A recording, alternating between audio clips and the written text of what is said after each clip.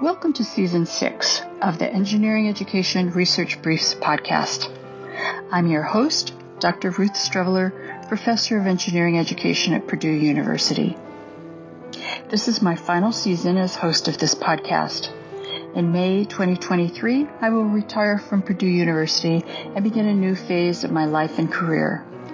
Visit my LinkedIn page to find updates about me and about Research Briefs.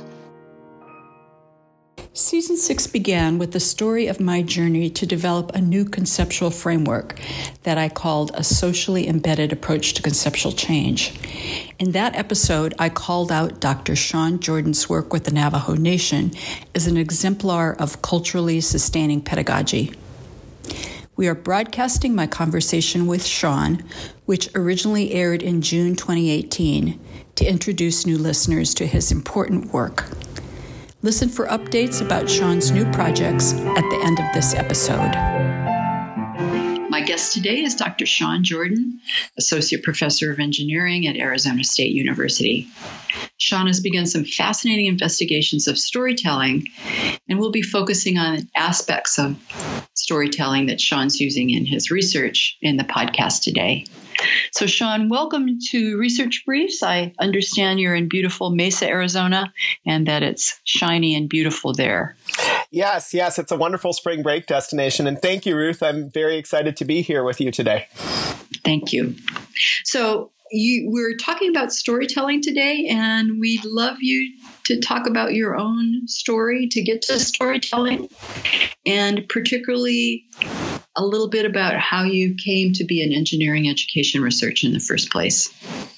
Absolutely. And I'd actually like to frame that as a story that I call When the Right Path is Wrong. So when I started off as a PhD student, I pursued a PhD in electrical engineering. And partway through, I had just finished defending my proposal for my dissertation research and came out of the room and was kind of stunned because I realized that I should feel excited that I had just defended this proposal, but I didn't care. And I did a lot of reflecting on that over the coming days and realized that the path that I was heading on was not the right life path for me. But I didn't know what the right path was at that point in time. And as I was reflecting on this, I was walking across campus and ran across a former student, Matthew Berliger, who's now an associate professor in engineering education at Embry-Riddle, on the sidewalk. And he told me about this brand new PhD program that he had found in engineering education at Purdue. And so from there, I took a few classes in the new department. And for the first time, it felt wonderfully comfortable, like I was at home. I liked the people, I liked the content, I liked the discussions, and it felt like the right fit. And so that summer, I told my professor in electrical engineering that I was going to leave. And he got quite angry with me. He told me that I was never going to succeed. No one was ever going to hire me. No one knew what engineering education was, so it didn't have value. And then he fired me on the spot. Oh, my. And so that fall, I fully transitioned to engineering education, found a professor and community who accepted me for who I am and what my interests were, finished my PhD, and started applying for jobs. But most of those jobs were outside of academia because, frankly, of that prior trauma that I had had with my professor in electrical engineering. And I'm like, this is not what I want to experience anymore. But I did apply to a single job as an engineering professor here at Arizona State and was hired, which in and of itself was somewhat satisfying because my professor in electrical engineering had said, well, you're never going to get a job as a professor. Mm-hmm. And so that was very exciting to me. And not only that, but I've been highly successful in my role. I'm respected as a teacher within the school. I've been fortunate to receive a number of grants to support my research. And right before Obama went out of office, I was awarded a presidential award for my work with the Navajo Nation. And what I learned through this whole process was that the path you see and want isn't always the best path for you. And sometimes you need to follow your heart and take risks in order to discover your true path in life. I have found my path, and I'm truly grateful that it has included you and Purdue engineering education. Well, thank you, Sean. That's beautiful. And I have this fantasy that you're able to send the picture of President Obama shaking your hand for getting the PCASE award and send it to that professor. Yes. You never have any success. Yeah. That's kind of a nasty revenge, but it seems, well, not nasty, I guess. But anyway, it seems fitting. Yeah. Well, and to fast forward and how I've gotten into storytelling. So I recently received tenure. And as I was going through that process, I really started asking, well, what's next? What direction do I want to head? And in the process of just networking and meeting people in the greater Phoenix community, I discovered the South Mountain Community College Storytelling Institute in Phoenix, Arizona, which is the first ever storytelling institute in the nation that is focused on traditional oral storytelling as a pedagogical method, a tool for promoting growth, and also for building community. And so my wife and I took a couple of classes in the evenings in both the art of storytelling and personal storytelling, just to explore uses of storytelling in different contexts of research, such as grant writing and conference talks, and teaching, such as lectures, mentoring, and design projects, and also just personal growth and connecting with, having empathy for others and connecting with others and building community. And I have to say, I absolutely fell in love with this community because of those elements. I mean, you come out of these classes feeling incredibly connected to the other humans, even though we may come from completely different points in life, different ages, different ethnicities, different genders, different sexualities, different religions. But it is a beautiful snapshot of diversity in society and how we're all humans living in the same place on the same planet. And all of this just completely sparked my mind to be like, oh my gosh, where can this be used? How does this relate to my research? How does this relate to my teaching? What can this excited me quite a bit and has led me to apply to take a sabbatical at the Storytelling Institute this fall. So could you tell us a bit more about some of your plans for your sabbatical and how you're going to explore storytelling? My primary goal for my sabbatical is that I want to deeply immerse myself and develop unique expertise in oral storytelling and engineering education. And this is going to take a few different parts, and one of those being teaching. So I'm working with a faculty member at the Storytelling Institute by the name of Marilyn Torres, who is going to co-teach a STEM and storytelling class with me that is geared for engineering students who are attending classes at the Storytelling Institute. And so we'll be developing a culturally relevant pedagogy based course on storytelling and STEM contexts, including things like entrepreneurship and human-centered design, outreach, training, mentorship, marketing. There are a lot of different ways to connect. And so that's part one. We're also planning on working on a proposal that will help build a pathway from community college to ASU, and specifically with underrepresented students, and using storytelling and STEM brought together to help those students see themselves in collegiate pathways. And then finally, my hope is to take what I've learned, and in particular through exploring storytelling and research more deeply, and put together a storytelling for engineering educators workshop that will be open to our community for others who are interested in bringing storytelling into their work. I hope you invite me to that workshop. Absolutely. Absolutely. Okay. Yes, I want to be there. This is just so fascinating. So, Sean, you were kind enough to share your sabbatical proposal. And one of the areas that you spoke about in the proposal was using storytelling to broaden participation in STEM. Could you say just a little bit about how you see that working? Yeah. So in the summer of 2017, I co-taught a chain reaction machine camp with a Storytelling Institute faculty member, Marilyn Torres, who I mentioned earlier, at a school up on the Navajo Nation, which was Greasewood Springs Community School. And in this camp, students learned to tell stories of the life pathways of Navajo professional engineers, and then they designed chain reaction machines that honored them and their contributions to the community.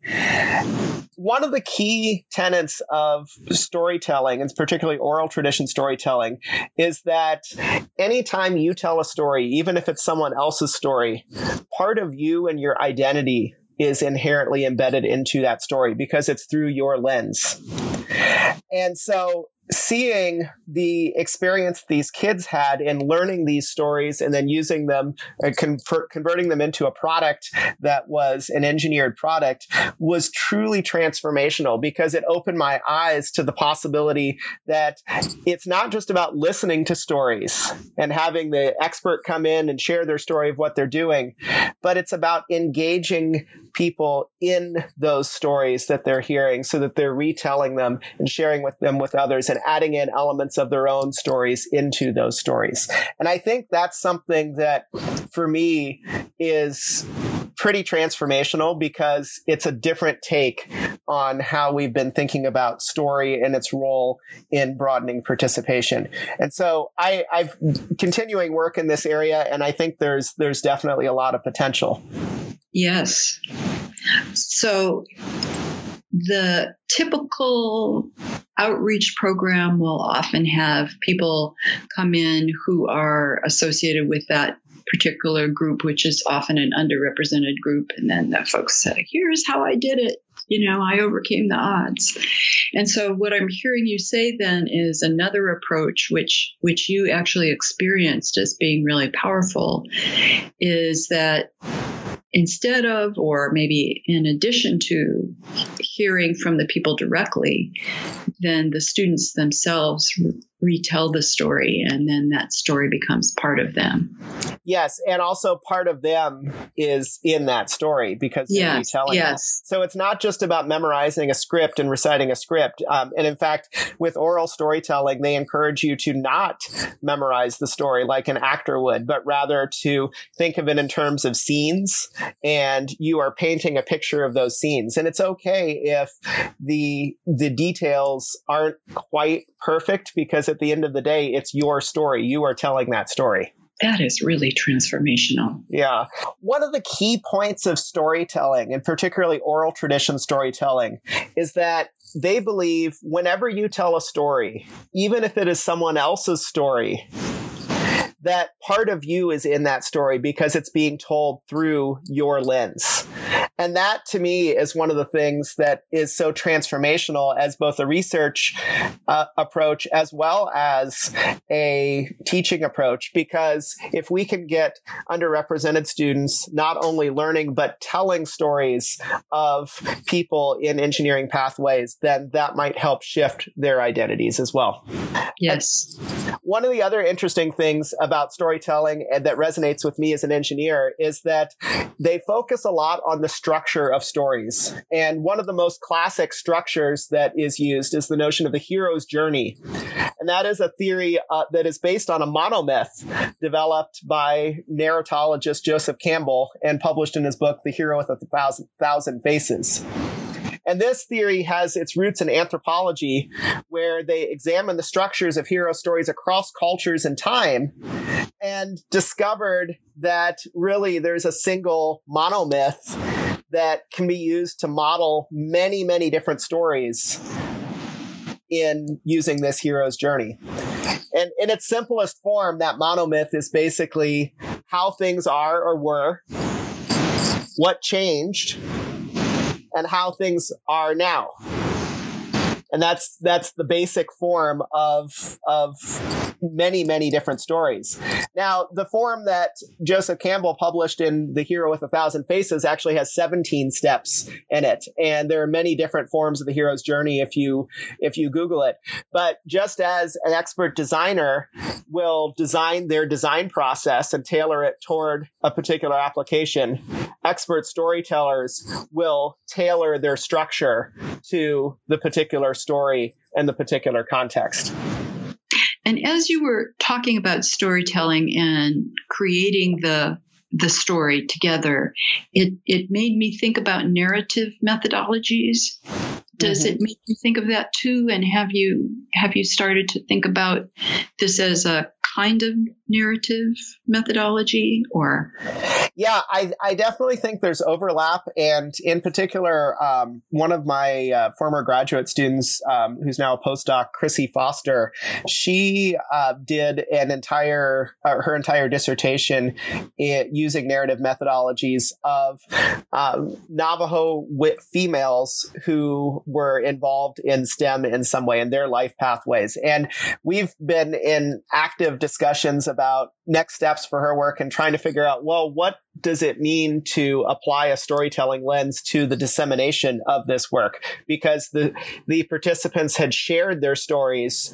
She analyzed those stories and now is trying to convert them into a form that is appropriate for dissemination. Mm-hmm. Have you reached any thoughts about that? I'm not ready to share on that yet. Yeah. Okay. A future podcast. Yes.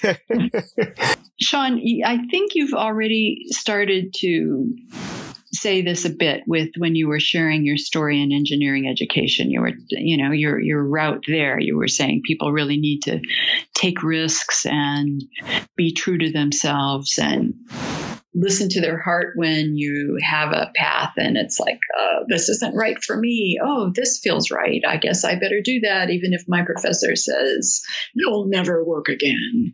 But what other advice might you have for engineering education researchers who might want to use storytelling or other new methods of research? I think when communicating about your work to others, being intentional with how you tell your story is very, very important. In the storytelling world, they talk a lot about begin with the end in mind. And so if you are trying to structure, let's say, a grant proposal or a paper or a research presentation, then try framing it as a hero's journey. So how things are or were, what's the problem, and what changed or will change, and then how are things now? And you can apply this in all of these different contexts pretty easily. So as an example, I use oral storytelling in the preparation of grant proposals. And the way that I do that is when I'm preparing a grant, I will try and develop, and some people will call this an elevator pitch, but I'm being intentional with the storytelling structure too. I will go and share an elevator pitch or a story about the proposed grant to a variety of different colleagues who are willing to provide critical feedback. And I think of each time I tell as being an engineering design guy, I think of it as a prototype. And I get feedback, I update my prototype, and then I repeat and share with someone else. And what I found is that because grant review panels typically have a lot people from a variety of different backgrounds and specialties within engineering education, by talking to a variety of different people and sharing that story up front, it can really help your grant land. Because if you have a solid story, particularly in the first couple pages, then that goes a long way with reviewers for whoever they are, being academics, and being able to understand, oh, okay, this is what they're trying to do. And then that sets you up positively for the rest of the proposal. Excellent. Any other tips? Yeah, I think also you can apply this same approach to the preparation of promotion and tenure packages. I mean, there you are literally telling your personal hero's journey as a faculty member who is applying for tenure, and you are the hero. And so to me, it's even more important in this context to share those prototype stories and get feedback from a wide range of faculty. Because if your institution has more than just an engineering school, then the faculty reviewing your application somewhere in the process are not even going to be in your field. So, for instance, when I went up for tenure, I talked to storytellers. I talked to lawyers, or I got feedback from lawyers. I got feedback from creative writers. I got feedback from design folks. I went pretty widely within my networks in the university to get feedback, because that really represents the pool of people who at the upper levels of the university would be reviewing my story. And it needs to land not just with engineers, but with people more widely. And obviously you were successful. Yes. Yes. And then I think the other thing too, with storytelling and research is it's really important to consider the role of your voice in your research. I was invited earlier, or I guess last year now, to give a talk on my career research with the Navajo Nation to the ASU Board of Trustees.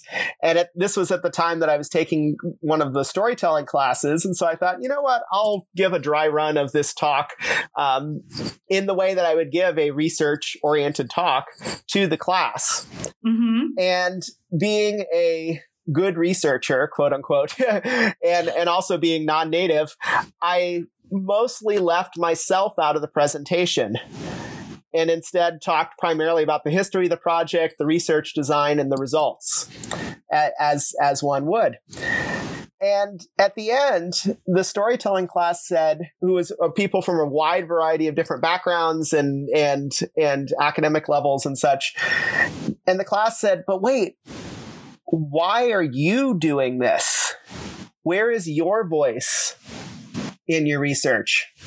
And I took a step back and I reflected for a few days on this, because we talk so much about how, as researchers, we want to minimize our voice in our research in terms so that we don't overrun our participants. And I had been particularly cognizant of this being non-native and not wanting to come in and try and speak for the native participants in my research study. But at the same time, this raised a red flag with the participants, this raised a red flag with the listeners, because they said, well, your motivations for doing this research are just as important as the voice you bring to the participants. And so after that, I reframed the story as a hero's journey and led with how I came to the research, how I discovered the need, the process of receiving funding, and how I considered the ethical implications of my involvement as a non-native. And then I shifted to the design and results of the study itself, and shifted the voice in the story at that point to be of the participants, and making it clear that this is the participants' voice. And then finally, I returned home with the story to share the impact that the research is having now.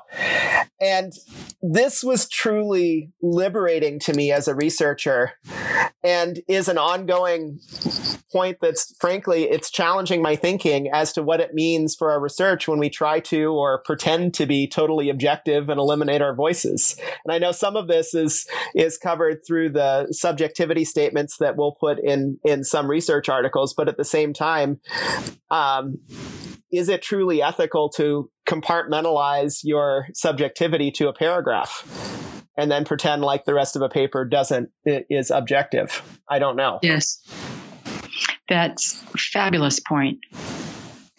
Well, Sean, you have raised so many interesting points. Again, the purpose of the research briefs is to help expand the boundaries of engineering education research. And I know your story has inspired me, and I think it will inspire many others. So thank you very, very much. Well, thank you, Ruth. I appreciate it. As promised, here are some updates about Sean. Sean continues to partner with the Storytelling Institute at South Mountain Community College in Phoenix, Arizona, and strives for truly participatory research. Sean's conceptions of storytelling and its applications continue to evolve. Since some types of stories and storytelling are sacred to the Diné, Sean has been using more fact-based stories about the lives of Navajo STEM professionals. The show notes provide a link to a video of what this kind of storytelling looks like in action. Sean's work is expanding to new populations. He's a co-PI on an NSF-funded project to engage children from refugee backgrounds in a variety of STEM career pathway activities, including career-focused storytelling. They are piloting some storytelling approaches now and will be studying master narratives once more data has been collected.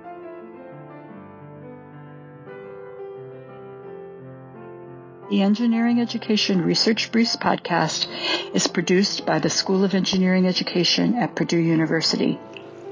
Original theme music is composed and performed by Patrick Vogt.